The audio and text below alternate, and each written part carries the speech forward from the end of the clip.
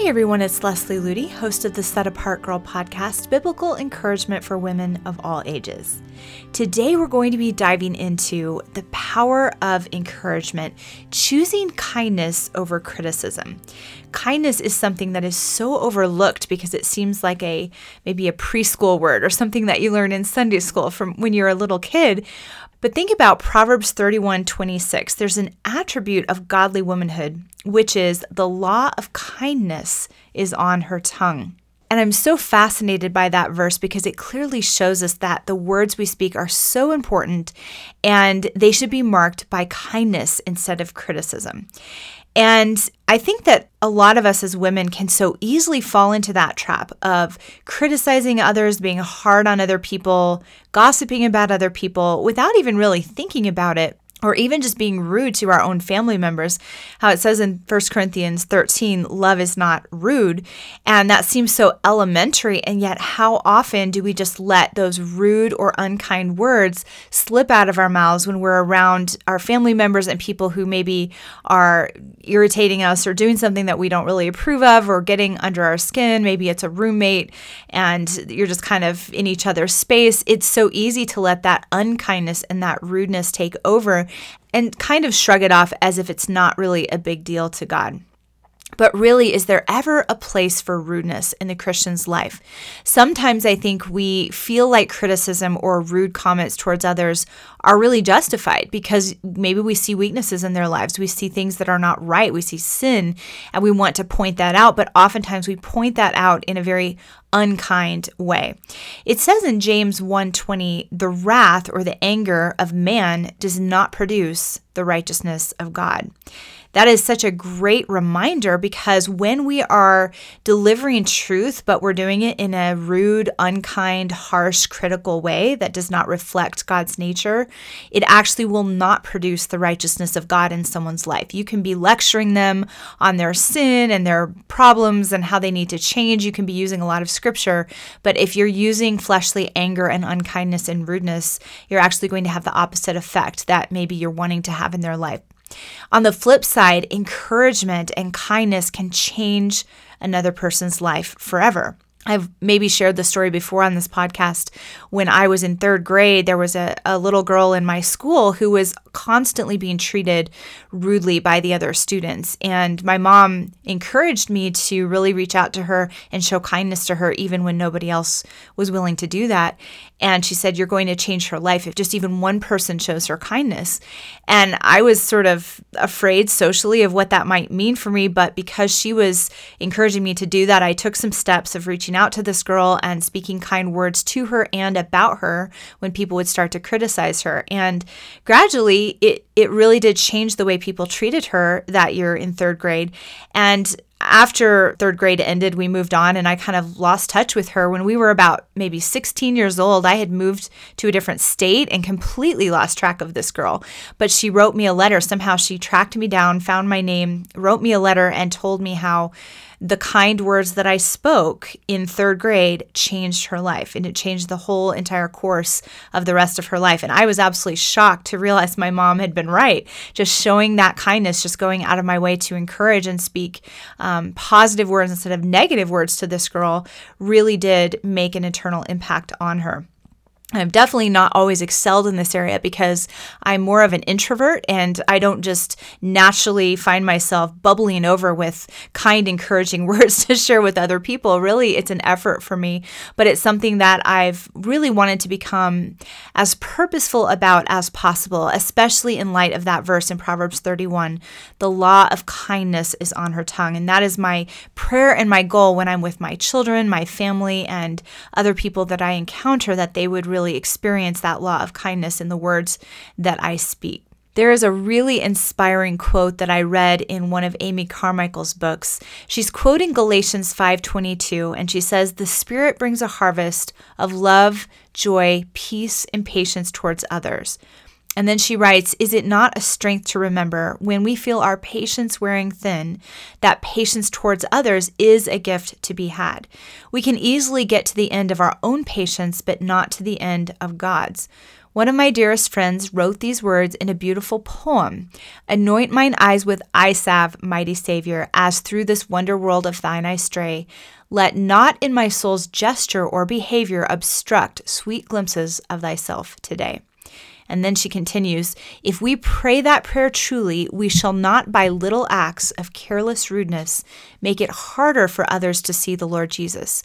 And if anyone is inclined to think that rudeness and honesty run together, I will tell you what I have found. The strongest, bravest, truest people I ever knew were or are the most gentle-mannered.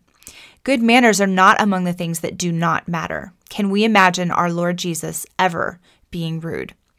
And that's from a book called Thou Givest, They Gather, and just really, really convicting and inspiring to realize that we can make a decision in how we act and the words that we speak to reflect Christ or to obstruct the ability of other people to see Christ in and through us. So it should be our goal, by God's grace, to have that law of kindness, not rudeness, on our tongue, no matter who we are dealing with. And it takes a lot of godly character and maturity to control our words around difficult people. Sometimes we think that we're really doing something good when we just spew out these well-chosen angry words and harsh lectures, but really it takes a lot more maturity and godly self-control to hold our tongue and not speak unless we can speak in a kind and Christ-like way. One of the things that can be confusing when it comes to really understanding how to speak with the law of kindness on our tongue is, how do we confront sin and error in someone's life in a kind, non-rude way? And that can be really difficult because so often we see problems in someone's life and it makes us angry. When I first began to really be serious about my Christianity, I had to learn that it needed to be first and foremost my life and my character that would be a testimony to others, rather than just my words, rather than just giving a lot of eloquent speeches to the people who are watching my life, that I needed to live before them in such a way that they would be inspired and intrigued, rather than just impressed with maybe what I was saying. They needed to see me actually live it. And I remember one time a friend of mine made a casual comment about why I wasn't just dating around and jumping into relationships like everybody else in our circle of friends was doing. And I immediately jumped on a soapbox and started preaching to this girl for about 45 minutes about all the reasons why I believed that short-term flings were bad and sinful and what they lead to, and all of the convictions that I had about it. In looking back, I could have just humbly said, well, here's why I have chosen to live that way and what God has done in my life in that area, and just shared my own story in a kind and humble way. But instead, I became sort of like a passionate preacher, getting on a soapbox, talking, fire and brimstone to anybody who was dating and being in short-term flings. And because I did not give a kind and humble response, I could see that she closed off to all the truth that I was trying to share as well. A lot of us tend to rush headlong into a situation like this with passion and anger, and we try to become another person's conscience rather than working in cooperation with the Spirit of God and let Him be the one to open their eyes to truth. We've all heard that classic statement, preach Christ at all times, and if necessary, use words. And that was really instrumental in showing me that my approach to confronting sin in other people's lives needed to be really backed up by my life and not just by my words. And Proverbs 17:27 talks about a person of wisdom using few words. There is a time and a place for well-chosen words of truth, and even for righteous indignation when we're defending truth. But we have to remember that it's not going to be rude, angry, unkind words that are ever going to win people to Jesus.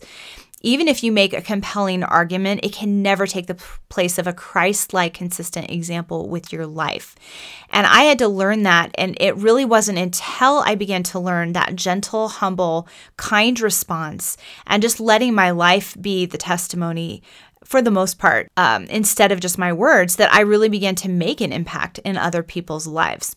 So keep that in mind when you're thinking of, how do I communicate truth? How do I help this person awaken out of their selfish, sinful stupor? That oftentimes God wants you to keep silent and to just simply live a consistent example. And when you do have an opportunity to speak, to do so with humility and kindness.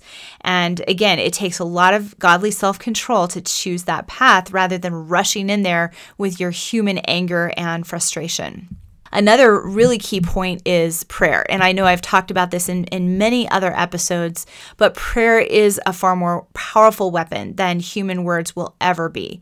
And there are so many promises in Scripture about praying boldly, praying consistently, and watching God do a miracle in someone's life.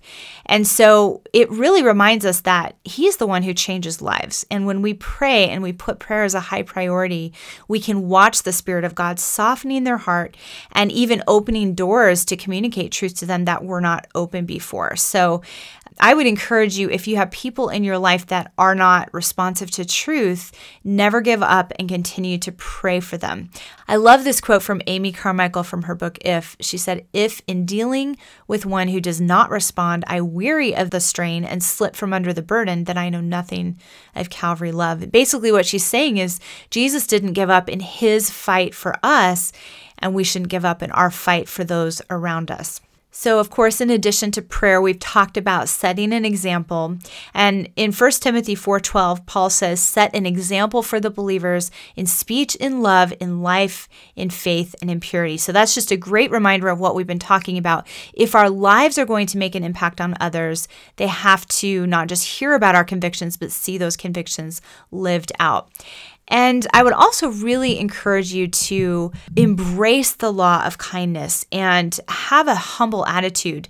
There's a scripture that says, "What do you have that you have not been given?"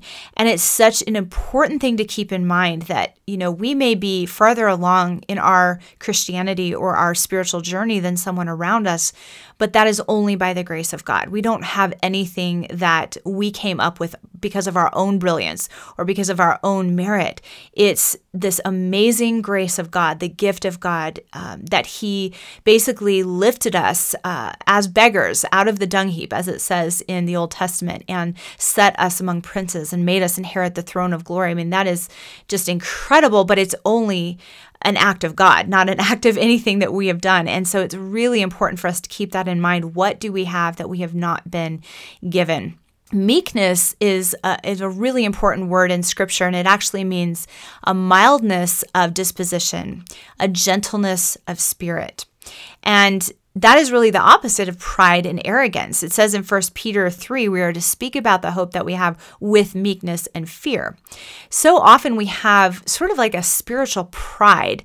And when we communicate about the hope that we have, we do it in a prideful, self-righteous way. No one is going to respond to that.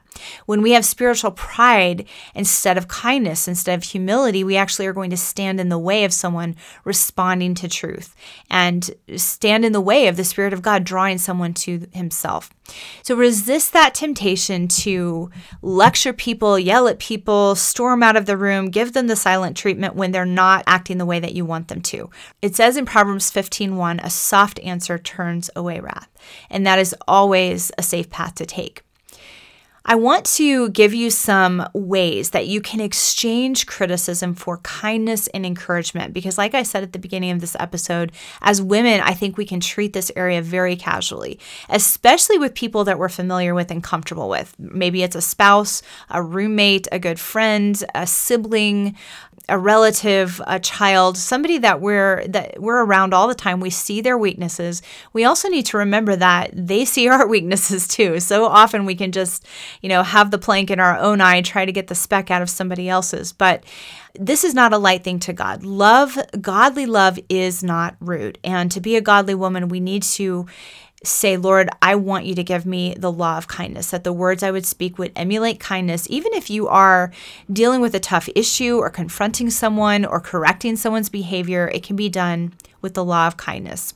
If you have a burden for someone in your life, I love this quote from Oswald Chambers. "God doesn't give us discernment so that we may criticize, but so that we may intercede."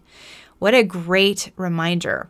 We so often get a burden for someone or discernment as to what's wrong in their life, but it's not a license for criticism. It's so that we can pray and intercede. God's given us that burden for a reason, not so that we can just take matters into our own hands and find an outlet for our anger or our pride, but so that we can faithfully pray for that person, consistently love them, and speak words of truth when the door opens in the meekness and kindness and attitude of Jesus Christ. Remember, you're not the one who can bring about a change in someone's life. Only God can do that. So work in cooperation with His Spirit and discover that amazing joy of seeing a soul awaken and respond to His life-changing truth.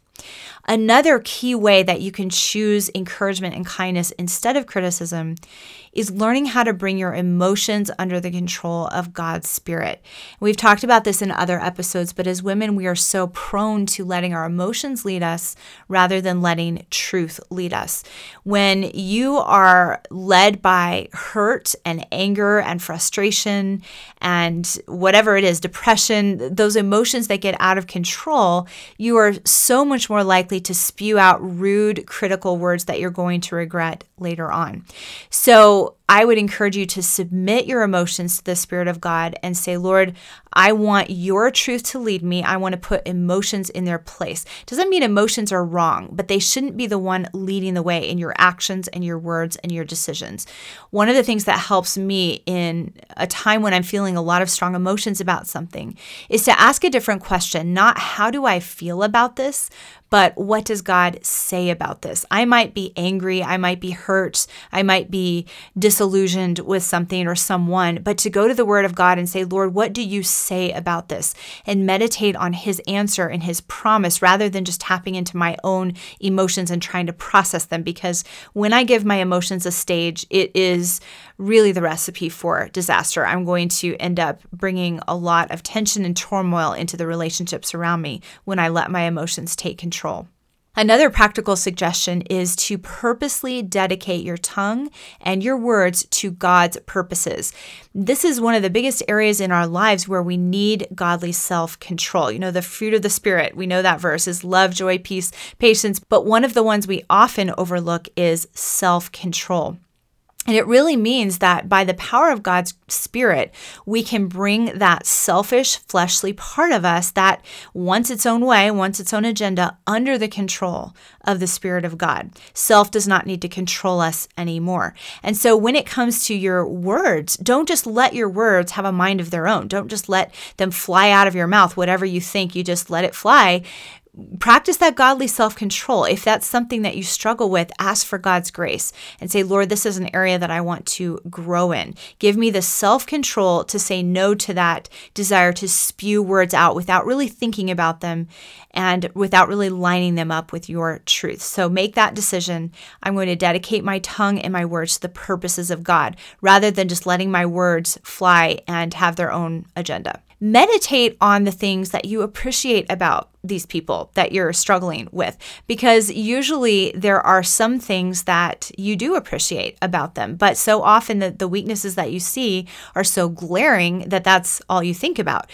To purposely choose to take some time and say, what do I appreciate about them? What has God worked in their life? Or what qualities do they have that are really positive and really beneficial? And I remember one time a girl was telling me that she had a really hard time thinking of any good qualities in her father because he was not a godly man. He was causing a lot of trouble in their family. And she really asked God to show her, Lord, what is it that I can appreciate about him and encourage him with? And she landed on the fact that he had always been a good provider for their family. He had failed in a lot of other areas, but that was one thing he had done well, was be a great provider and work hard for his family. So she began to actually encourage him with how he had been a great provider. And it was beautiful to see that just that little simple encouragement opened his heart and allowed him to be so much more responsive to building a relationship with her and eventually hear truth spoken in a loving way. So don't underestimate those simple words of kindness, even if you have to pray and say, God, show me what is it of value in their life that I can draw to the surface and encourage them with. It's amazing how just a few simple words of kindness can really open their heart to want to grow in other areas of their lives. Look for ways that you can encourage them. Even like I said, if it seems to be a small area, look for those glimmers of hope in their life, encourage those things, and more often than not, it will cause them to want to foster those areas of their lives. Also, as a reminder, remember how much you have been forgiven. Remember how much you need the grace of God to live an upright life. And don't fall prey to that spiritual pride, because really, all of us are in the same boat of being controlled by sin and in desperate need of a Savior. So when you remember how much you've been loved and how much you've been forgiven, it helps you extend that same grace to other people. So I hope these tips have encouraged you to make a decision to choose kindness and encouragement over criticism and harshness.